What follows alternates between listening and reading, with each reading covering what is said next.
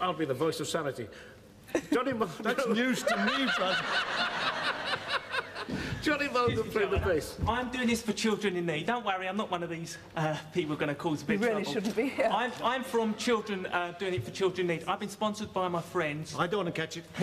It's all right, I've been sponsored by my friends. They said if I come on the show, they'll give a huge amount of money for children in need. bless you. And I've got to stay on here till the end of the show. No, you mustn't do that. Oh, Off you go. thank you very much. Thanks so much. And thanks for your kind donation. Oh, wait a minute. They should let him stay on, shouldn't they? Yeah. It's the dreadful machine. No. It's not the machine, it's a television. He's here. He's going to stay. Yes, he's he'll going to be stay there. with us. Yeah. And they're going to give their money. Yeah. See me after the show. Seriously. I'll beat the shit out of you.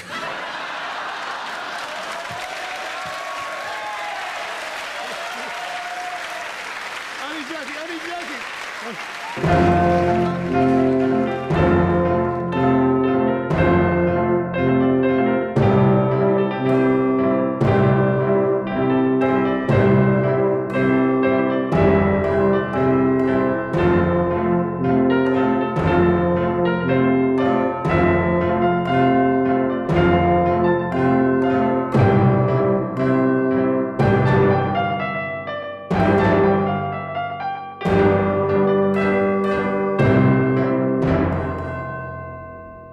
Hello and welcome to GoonPod. This week it's the jet-propelled guided Neffy. But before I introduce my guest, just a quick bit of housekeeping. It used to be a running gag, but I am occasionally contacted by people still to this day requesting that I dedicate an entire episode to covering the melting pot. Including someone just last week. Now, the thing is, podcasting is an audio medium. And I don't really know how entertaining it would be or how much information I would be able to adequately convey with my head in my hands, slumped over the desk, quietly weeping. My guest this week is James Page, and it's a slightly shorter episode than normal, owing to some technical issues, a new mic that didn't properly work. Some of the recording was impaired. The good news is I've got another brand new mic, and I'm hoping that this is going to do a better job. It better do. It bloody better do. Anyway, thankfully, what was lost was mostly me wibbling on about Sarafia Fredrika Schaefer, the famous herbalist and cunning woman from Finland. So no great loss, okay? Anyway, we joined the conversation with me typically interrogating my guest about how old they are. Hope you enjoy it. So, James, just before we started recording, you said I'm very old. Now you sound like a spring chicken, but how old? Well, you don't have to give me the exact, but what sort of region are we talking? In the region of 46 years old and about 8 months, roughly. Oh, shut up. Get out. I'm older than you. Oh, not really? By 2 years. Yeah. Oh, that's nothing. That's no age at all. You posted a very nice tweet about the show several months ago, and off the back of that, I contacted you and you said, you'd be happy to come on the show and talk about, one of your favorite Goon shows. So, but before we crack on with that, what's your, I always ask this question, what's your history with the Goon show? How did you come to it? Well, I think probably like most people, it was through my dad. He was a huge fan of the Goons, of radio, really. He worked for a local station, and he had a long kind of history of a love of radio itself and all the the comedies. He was into it in that way. My first experience, I think, of the Goon show was actually I didn't hear it until I was in my mid-20s. So it was probably my first experience was when I was a child, and he had the Goon show script books on his shelves. Yep. And I found them fascinating because I was at that age, I was sort of 6 or 7, where I love reading, but I was kind of moving from sort of the younger children's books to the older children's books. And all of a sudden, the books that I was getting from the library and at school didn't have pictures in anymore. And I was like, hang on a second, this is a bit rubbish. Books are meant to have pictures. How am I meant to know what people look like and that kind of thing and imagine what's happening? All of a sudden, books are just words. I'm being ripped off here. And I was a bit miffed about that. And then all of a sudden, I found this Goon show script book. And it was just full of doodles, these brilliant little pictures that all the cast had drawn and they'd been added to the book. And suddenly I thought, actually, hang on a second, grown-ups can have pictures in their books as well. This is fantastic. I loved it. I didn't really get into the storylines that much. What I loved most of all was the little introduction bits. So the kind of before the show got started properly, all the messing around at the beginning, all the tweaking green slate and making silly noises and dropping in sound effects and that kind of thing. Those are the bits I loved the most. I think because at the time I watched a lot of children's TV as well, and a lot of that was starting to get kind of pulling back the curtain as well, breaking the fourth wall and looking at how it was made, adding bits before the credits, after the credits, that kind of thing, and messing around with the format. So I loved that kind of not just doing a straight radio show, but messing around with the announcer and doing things before the story started. I thought that was fascinating. I loved it. Yeah, well, that became more and more pronounced as the show went on. As we get into the 9th series and the 10th series, there's certain shows where the first act, if you like, is just them messing about and it bears no relation to the actual story proper. Definitely. I think the last Go show of all is pretty much all that, isn't it? I don't think there's actually a storyline at all to the last. No, that's got to feel something that was dashed off in a bit of a rush.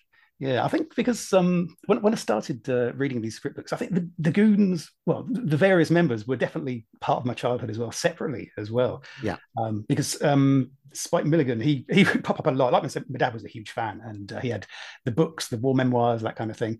And Spike Milligan himself just popped up a lot in my childhood as well. There was, do you know the cartoon, The Ratties? I certainly do. Oh, I loved that show. It was incredible. It was I used to watch that as a kid, and it was like no other cartoon on children's TV at the time. I thought it was fantastic, and Spike was just the most incredible narrator of that. So I think was it written by his Laura, wasn't it? His daughter. Laura, that's right. Yeah, and I loved it. She wrote it, but it was pretty much just any hope of a plot or anything was just there as a kind of a playground for Spike to run around and jump off and spin around and do jokes at 1,000,000 miles an hour. I think I was slightly too old for it, or at least, I think I'd moved on to slightly older children's television by that point. However, it was around that point that I was getting into the Goons, so I certainly did make a point of watching it. And I used to have a tape full of it, like a VHS tape full of episodes of the Ratties. Oh, somewhere. Fantastic! Yeah. There are still episodes on YouTube. I'm delighted to say it's fun to watch now. It reminds me of the very early, like the first Popeye cartoons, the black and white ones. Yeah. Mm-hmm. The ones where there's no there's no script as such. It's just kind of long noise. It's got the actors playing Popeye and Olive Oyl. They're just kind of wittering away the whole time. I think it reminds me of that because it's like sticking a microphone into Spike Milligan's head. An episode of the Ratties. It's just listening to these jokes going off. It's like a match being dropped in a box of fireworks, and it's one 5-minute Milligan noise, and then it ends. The Fatty Brothers wallpaper, Uncle Matty, who was last decorated during the war. Watch out, Fatties! Uncle Matty's on the warpath. They're all wrapped up in themselves. That's why I never go to these sort of encounter groups. Baby Batty tears up his bank statement and returns to his magic career. With the aid of a fan and 5 revolving ratties, he will create a cyclone.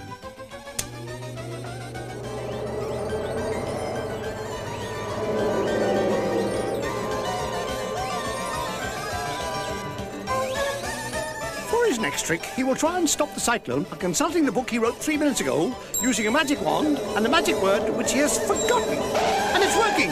Forgotten must have been the magic word! Did you ever see when Spike appeared on Wogan with Harry? Yeah, yes. It was the most amazing interview with Joanna Lumley as Wogan. Right. I haven't watched that for a while though. I think that was probably my first memory of Spike Milligan thinking about it because it stands out so much. That thing that happened halfway through. Yeah, remind me what happened. Did somebody from the audience? That's it. Yeah, it was Spike comes on, sits next to Harry, and they're chatting. I don't know why they were on, whether it was promoting something or just on as a guest or something. But they're chatting away about their time together, and then somebody comes out of the audience in a kind of homemade T-shirt, and Joanna Lumley plays it perfectly cool, as she obviously does.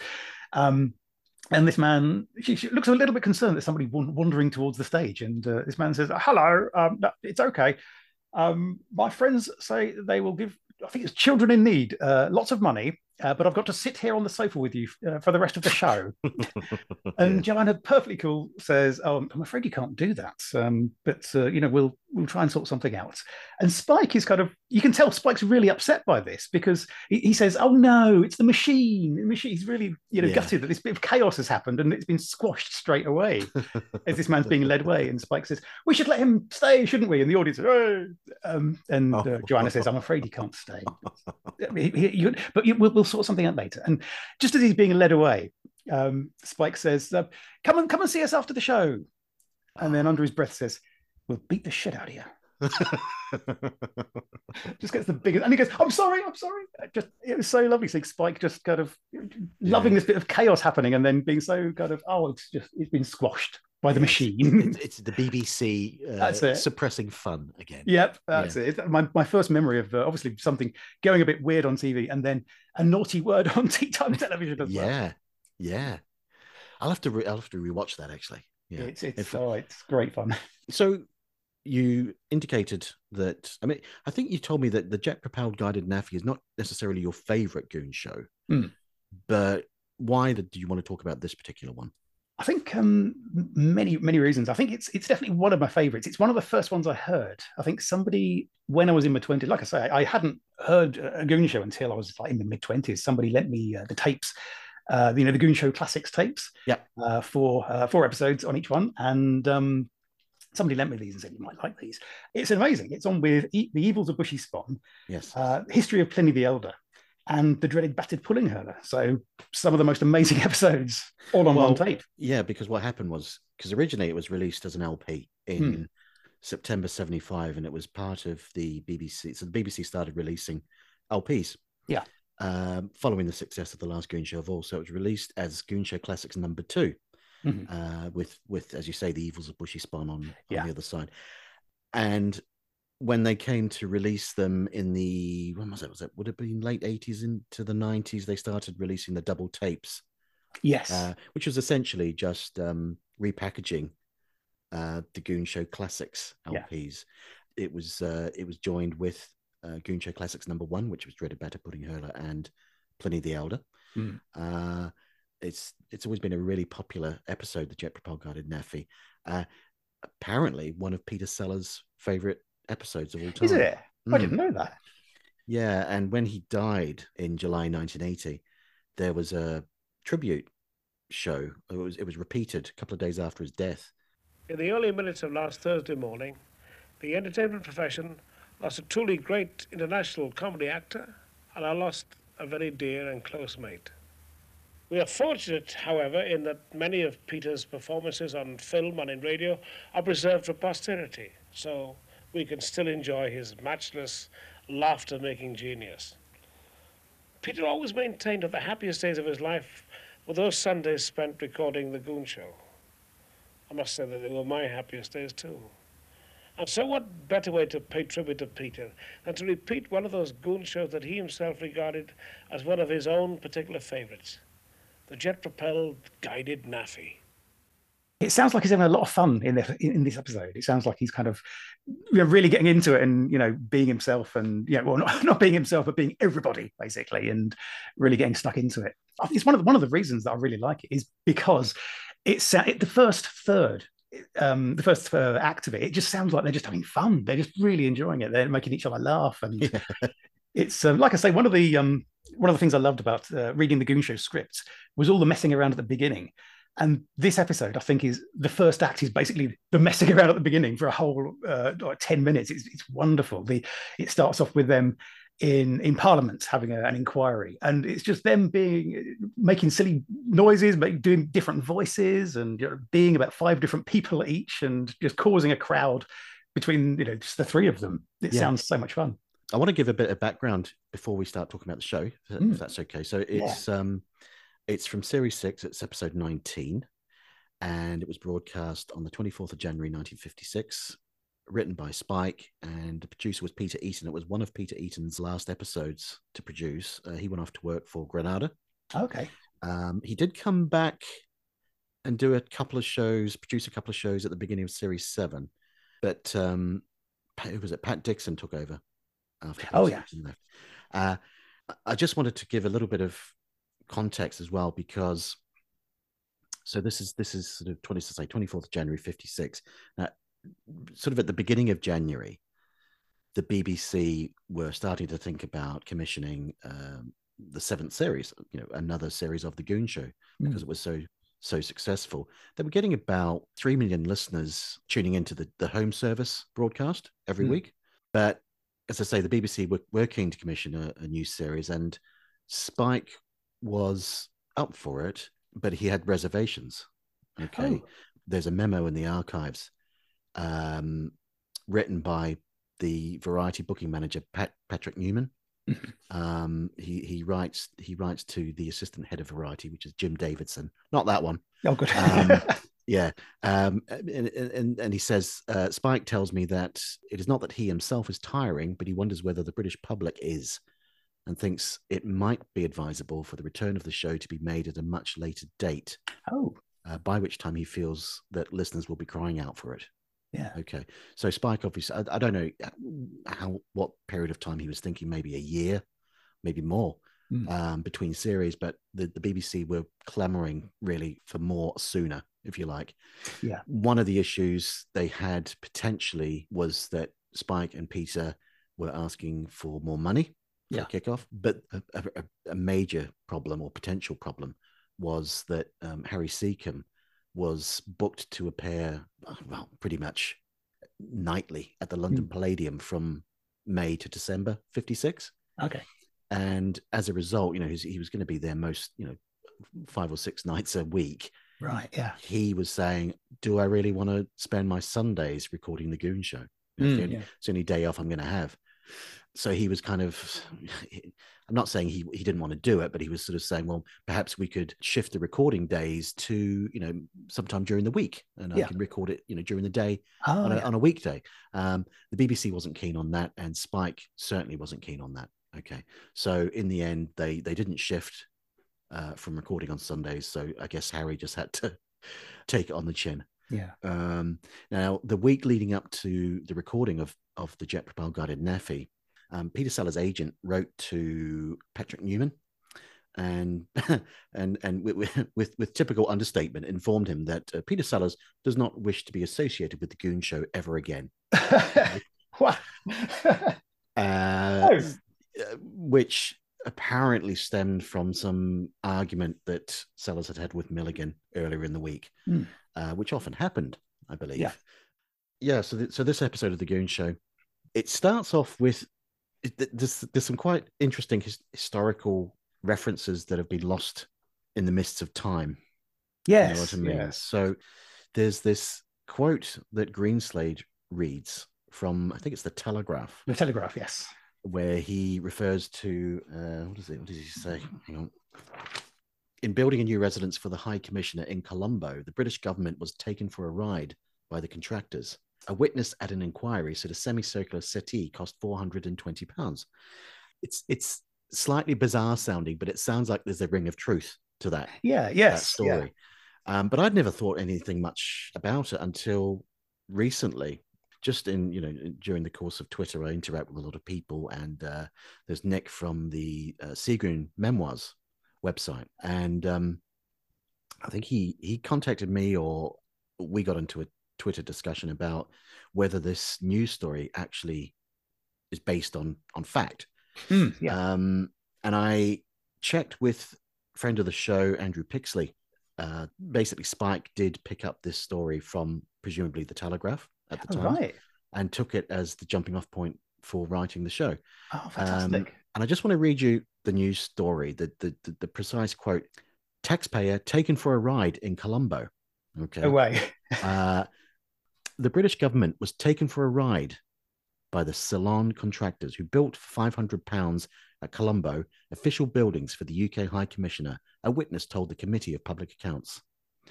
Sir Cecil Sayers has been UK High Commissioner in Ceylon since 1951. At the inquiry, the Deputy Secretary of the Ministry of Works was asked whether efforts were made to bring down the cost of the residence. But there's a point I want to get to. Mr. Muir answered the questions about the specially designed £12,000 furnishings for the house. He said, This house is a specially designed house in what is called a contemporary style of architecture. I am told there is nothing else like it in Colombo. Mr. Muir said the furniture was chosen on the design by the then Minister of Works. Okay. Now, this is a joke. As I say, it's been lost to the sands of time. But the contemporary audience listening to this Goon show would be probably familiar with the Minister of Works, or at least some of them would be. Do you know what his name was? Go on. Sir David Eccles. No. Yes. Oh my no. It's like they began the Goon Show 6 years before just to make up to this point. That's incredible. It's like the longest Black Mirror episode ever. Wow. Well, you're thinking probably Spike's read this news story. Yeah. His eye has alighted on the reference to David Eccles, and he thought, okay, let's write a show about this. Yeah. And if it's true, then he's written the show very, very quickly. There's been a really quick turnaround. Yeah, that's amazing. And as you say, the show opens with this parliamentary investigation into why a semicircular settee in Colombo cost £420, and Eccles, who's the Minister of Works, who wouldn't go amiss in today's government. I was going to say he'd be buying PPE now, wouldn't he? He would be. No, hang on. He wouldn't be. He'd be buying something that looks like PPE. But no, but he'd also, I was going to say he'd fit into this government, but he wouldn't actually, because he resigns, doesn't he?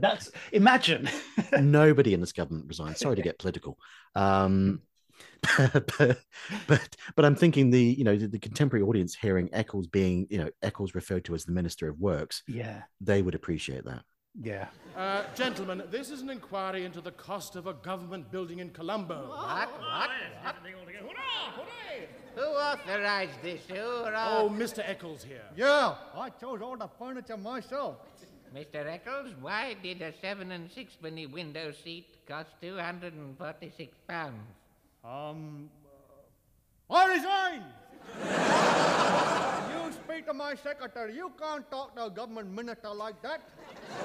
I won't be out of work long, you see. I'll get that Ministry of Fishery job. You watch. I've kept goldfish. Mr. Eccles, we are not for one moment doubting your sincerity. Oh. It's just your intelligence that's in question. Well, I accept your apology.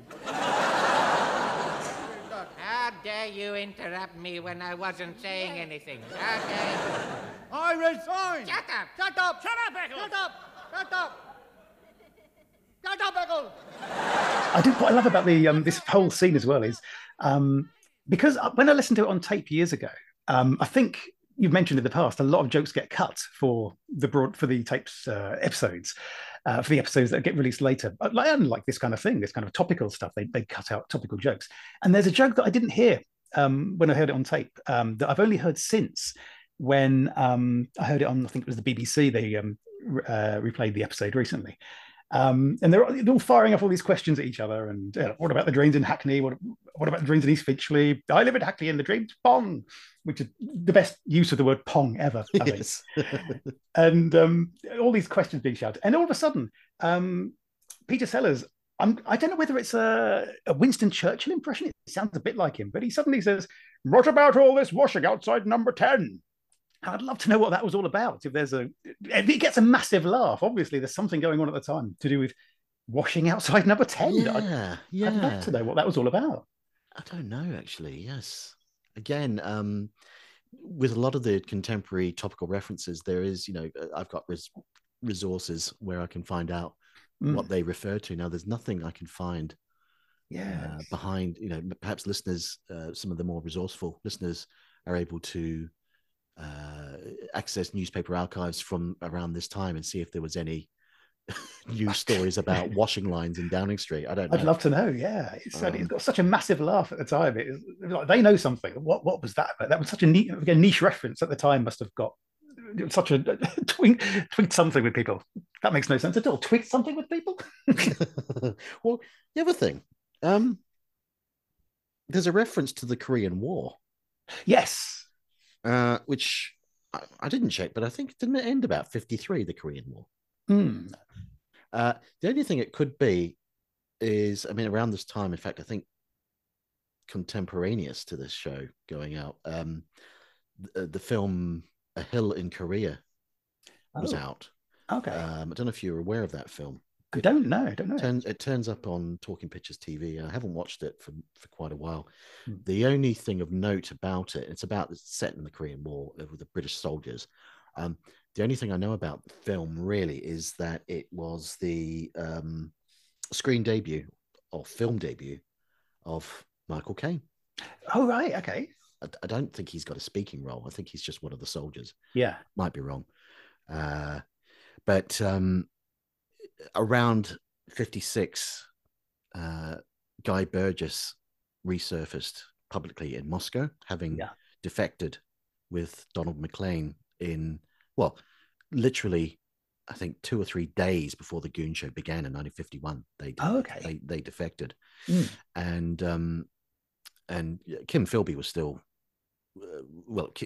around this time. I know Kim Philby was getting a bit of heat. He was still working for, I believe, the security services, but there was some, because of his friendship with particularly Guy Burgess, there was some questions being asked about his credibility and suitability and whether he was perhaps in hock to the Russians.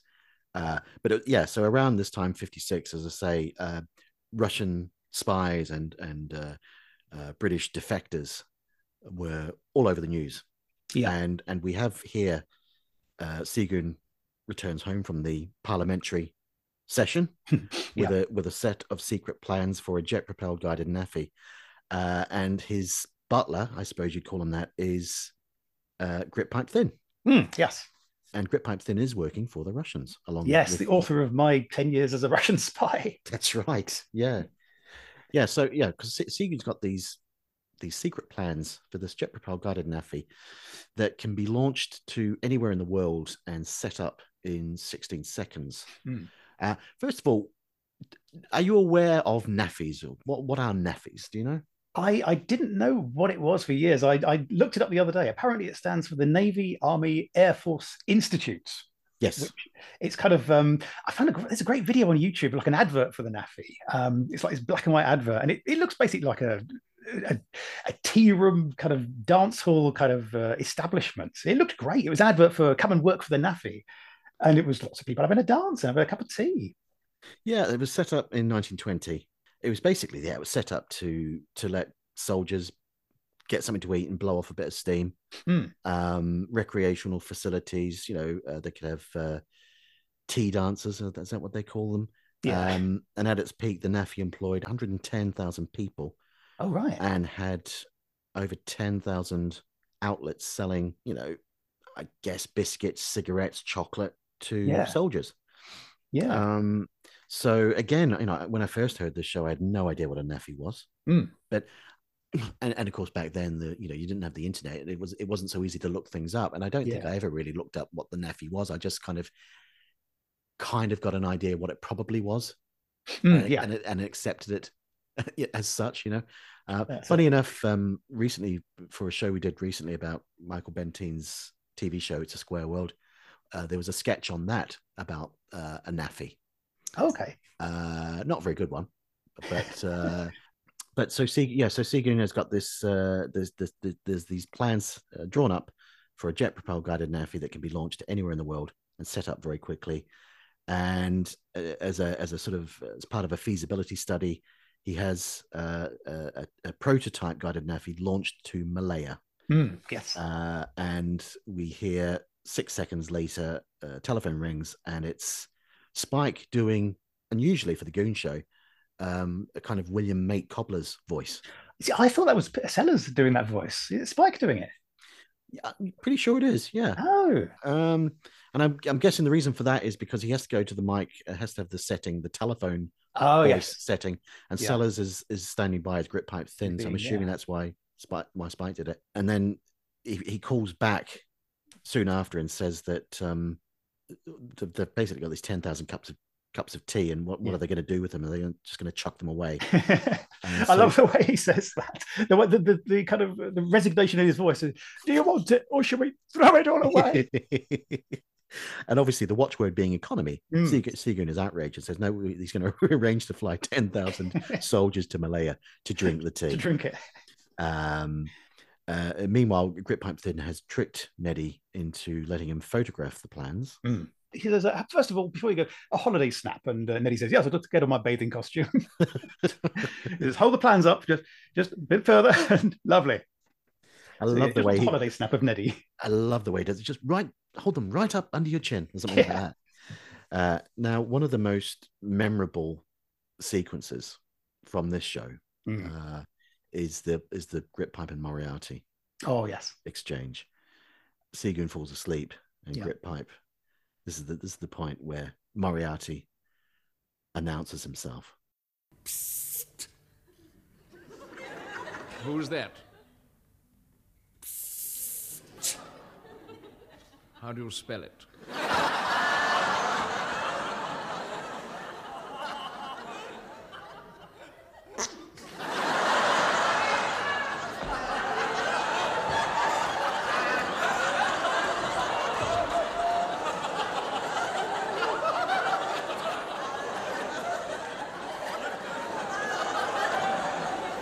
You illiterate swine.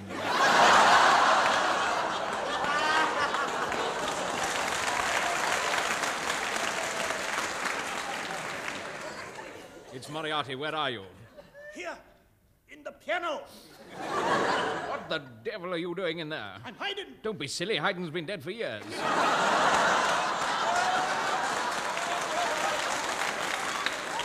Silence! I don't wish to know that. Neither do I. I say, look here. Now help me out. I'm disguised as one of the piano strings. Which string are you? I think I'm a G string. So that's why I can't see you. Now then, I'm not sure which string I am, so you better play a scale. Do. No. Re. No. Me. Me, that's me. This has got some of the best jokes in it in the whole episode. Some of the best series, I think. It is, and you know that if this had been written and recorded and broadcast around the time of the last Goon Show at all, this would have had this joke where Moriarty goes psst, psst. Yeah. You know, there would have been a different payoff.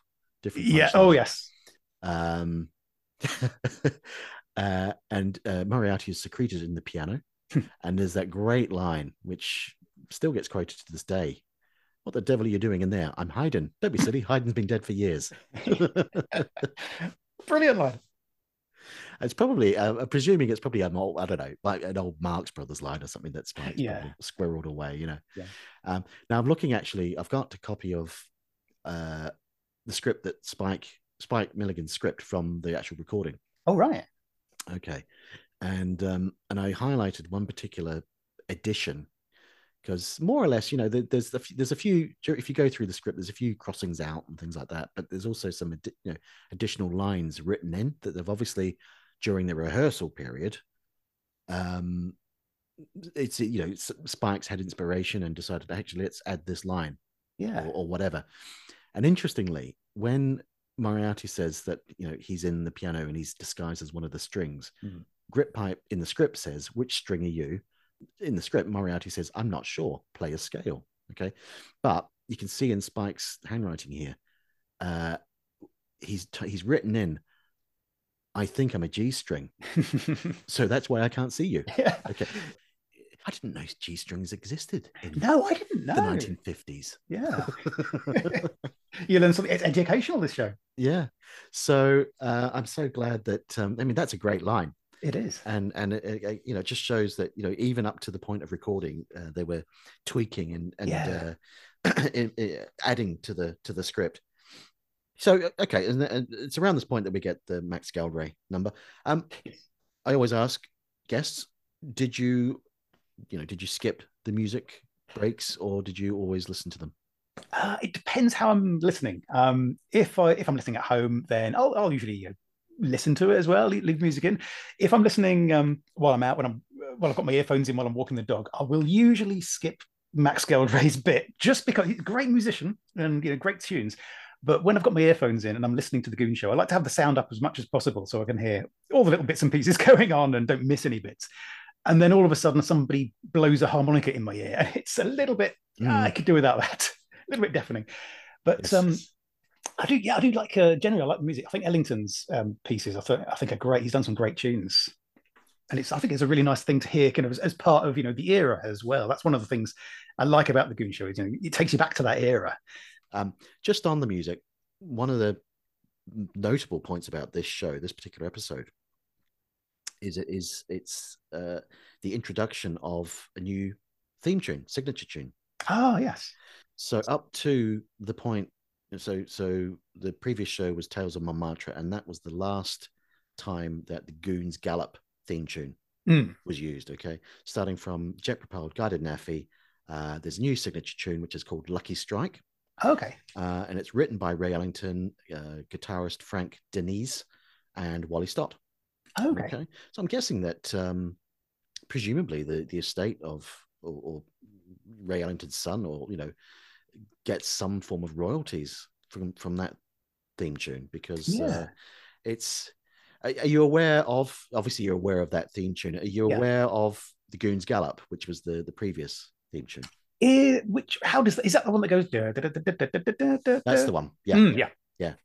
And it's quite. I don't know the reason why they decided, kind of virtually halfway through a series, to change it. That's a strange time to change it. Yeah, it is. I don't know if it had any connection with change of producer, possibly.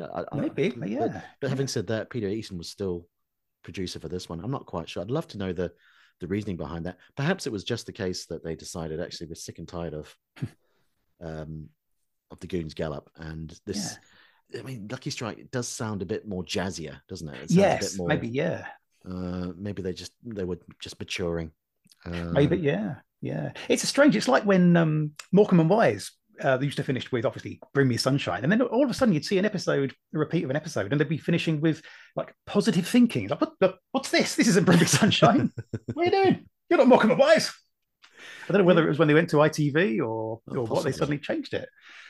Yeah, I'm trying to think of other shows, comedy shows that have had different themes, theme tunes that have changed during the run.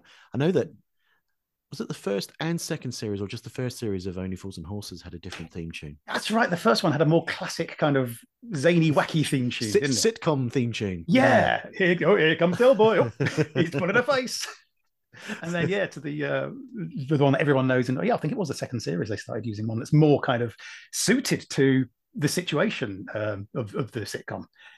Yeah. Because of course, Peep Show as well. They had for the first, I think, couple of series had a piece. It was Daniel Pemberton wrote it, who's massive in theme tunes. He's done loads. He's massive in music. He's written loads of theme tunes. And then I think for the second or third series, they started using Flagpole Sitter by Harvey Danger instead, which it's a great tune and really works as a theme tune. But it was a strange kind of choice to suddenly switch from one to another. It's so different.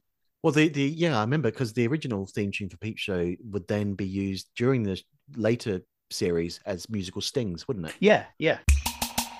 Because it was very sort of experimental, theme tune.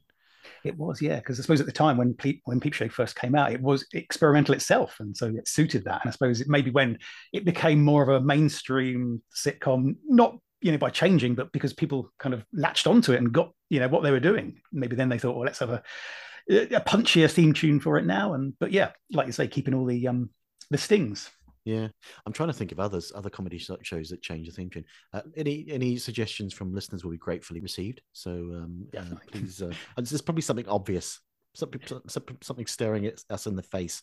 There's one I'm thinking of right now, and I can't think which one it was. But like you say, they changed the theme tune, but all the bits, the stings stayed the same from the original one. I can't think what it is now. It's going to come to me at 3:00 in the morning. If you don't mind, I'll DM you when it comes to me. I've got it. That's fine. Who's your favourite character or characters in the Goon Show? I think definitely Eccles in this one. I love the way that Eccles is used as a kind of a running joke, but also a kind of a surprise, basically. He kind of pops up every so often to resign. Yes. I love the way they use that. He kind of, the first time we have him resigning, it's, as you say, when he's the Minister of Works, and they question him on why the sofa costs so much, and he thinks for a minute and then says, I resign. That's it. And then every so often something in the episode will go wrong, or there'll be a bad decision made. Who did this? I resign. And he'll pop up again. Yes, because he reappears as the Minister of Food. The Minister of the Chancellor of the Exchequer as well. Neddy says, "What is £250,000 plus £8.6? Chancellor, what is £250,000 plus £8.6?" I resign. I love that kind of pull back and reveal joke. It only works on the radio. You know, if you knew he was standing there, it wouldn't work true. Absolutely, yeah.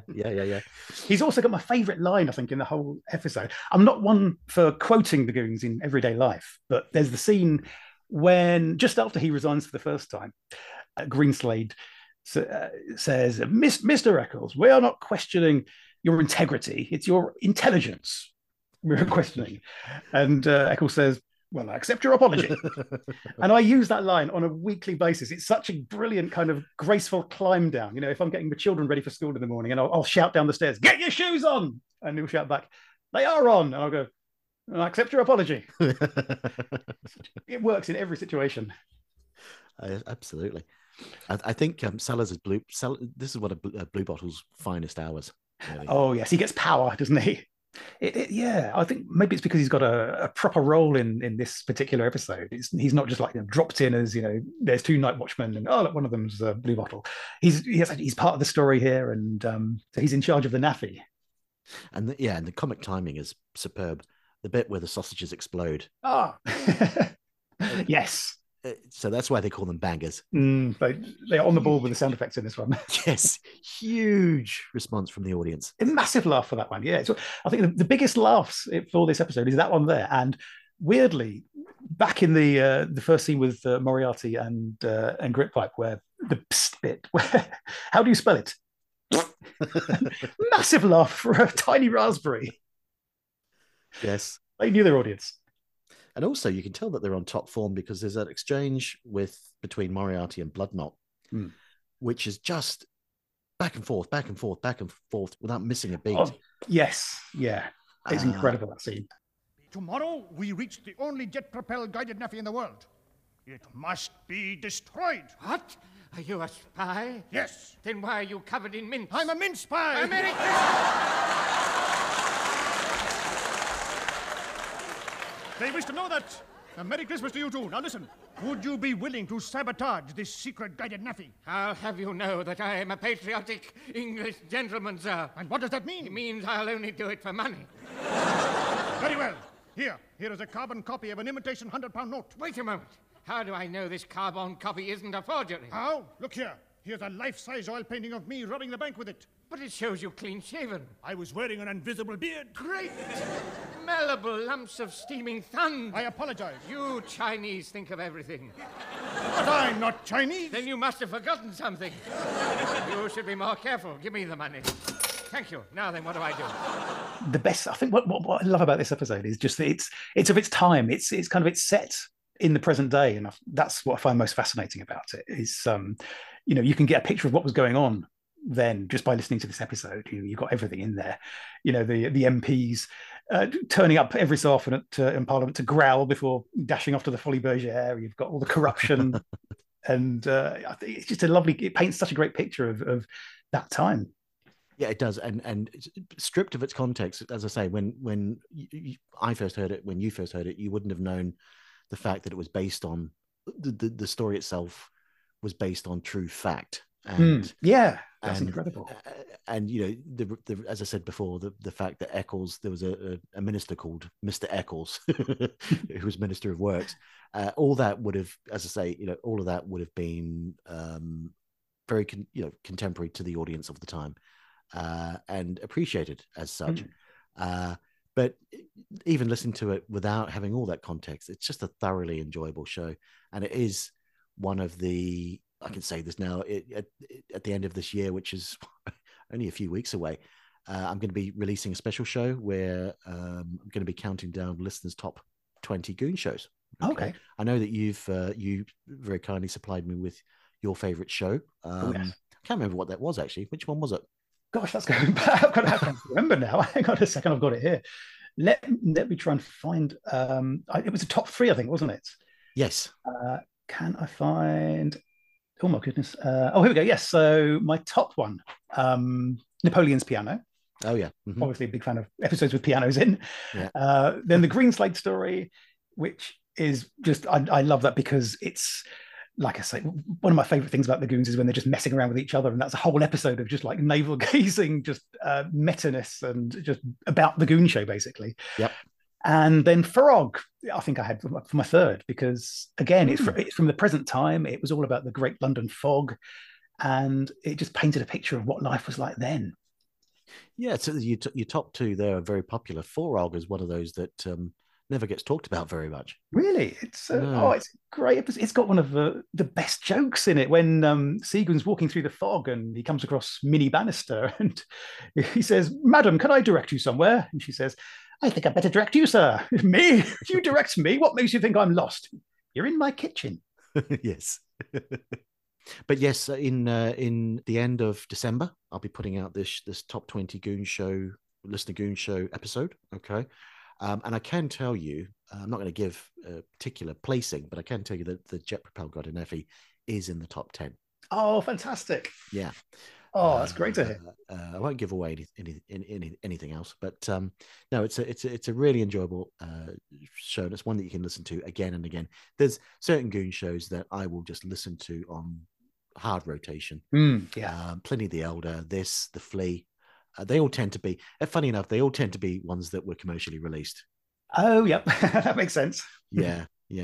I think this one, it's got so many memorable jokes that just work on their own as well. It's got so many quotable lines. It's got, jokes that kind of, like you say, it's difficult to sort of think about it in a linear fashion because there are jokes that could just they stand out so well and they could slot in anywhere. It's brilliant. One of the best ones is back at the scene with the piano where Moriarty is disguised as a piano string. It feels like the perfect joke because Gritpipe tries to find him by playing a scale. Play a scale and I'll tell you which is me. And he plays a note, do. No, that's not me. Re. No, that's not me. Me. That's me. It's like, it's the rule of three. It's the third one. And it's me is me.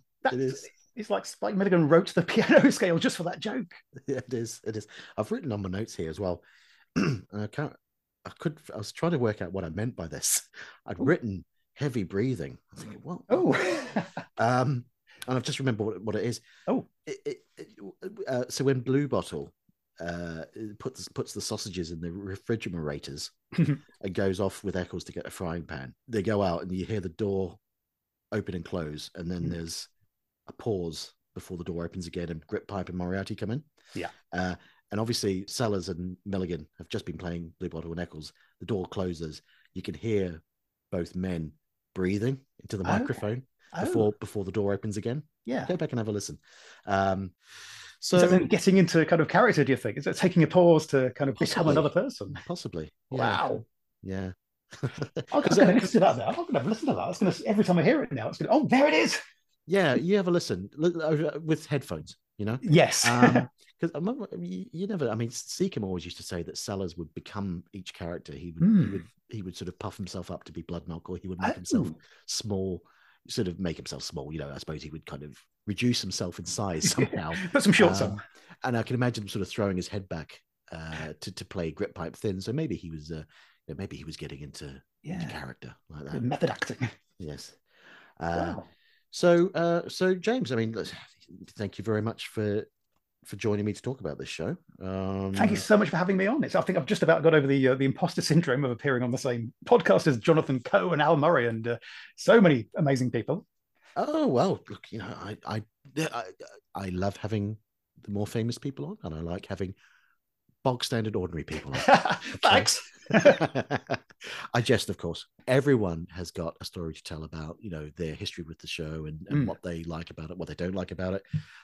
But so, James, you're obviously on Twitter at Drivelcast. I am. You used to have a blog. I don't think you do that now, or do you? Blogs. I used to have a blog. That's still in my. That is still in my bio. I probably need to take that out because I haven't updated it for about 5 years. I think the last thing I updated it with was some satirical topical joke about George Osborne being the Chancellor. Oh, God, it's been a while. he resigned, didn't he? Did he resign? Good grief. Did he resign? Or did he resign, or did he get kicked? No, I think he must have resigned. I think he resigned. Wow, should have him stuffed. Wow. But you're on the radio as well. I am. Yes, I'm on a station, Black Cat Radio. I have a couple of shows a week. There's one I do a show during the day, kind of a daytime show, and then kind of an evening show as well, playing kind of alternative music, new music, that kind of thing. Just kind of stuff that doesn't get played enough, really. It's a thrill and a joy to do, and I can't believe that somebody just lets me on a radio station to play songs for a couple of hours a week. It's massive privilege. It's wonderful. Oh, great, excellent. So Black Cat Radio. If you ever fancy you've got to find a new favourite band. 8:00 Tuesday nights on Black Cat Radio. And obviously your name is James Page. You never call yourself Jimmy, do you? No, I get that a lot. Can I call you? No. Okay. All right, James. Well, listen, thanks, mate. And maybe you can come back sometime and talk about, I don't know, a film or something like that. Thank you so much. I'd love to. It's really surreal talking to you after listening to the podcast for so long. And actually, you're talking to me. He's asking me a question. This isn't someone else. It's amazing because I love the podcast so much, and it's regular dog walking, listening, and whenever I've got a day off, it's just you get some great guests. And like I say, Jonathan Coe being on. I've not listened to that one yet, but I just couldn't believe you've got him on, and so many incredible Scaffold the other week. Amazing. Thanks again to James, and thank you for the lovely words, and really appreciated having you on the show. It was great. I'm sorry if I sounded a bit flat. I don't know what was going on there. Listening back, I sounded very off key, low energy, more than usual. Thank you all for listening. We're getting closer to Christmas, and thankfully it will soon all be over. Take care of yourselves. See you next week. Bye.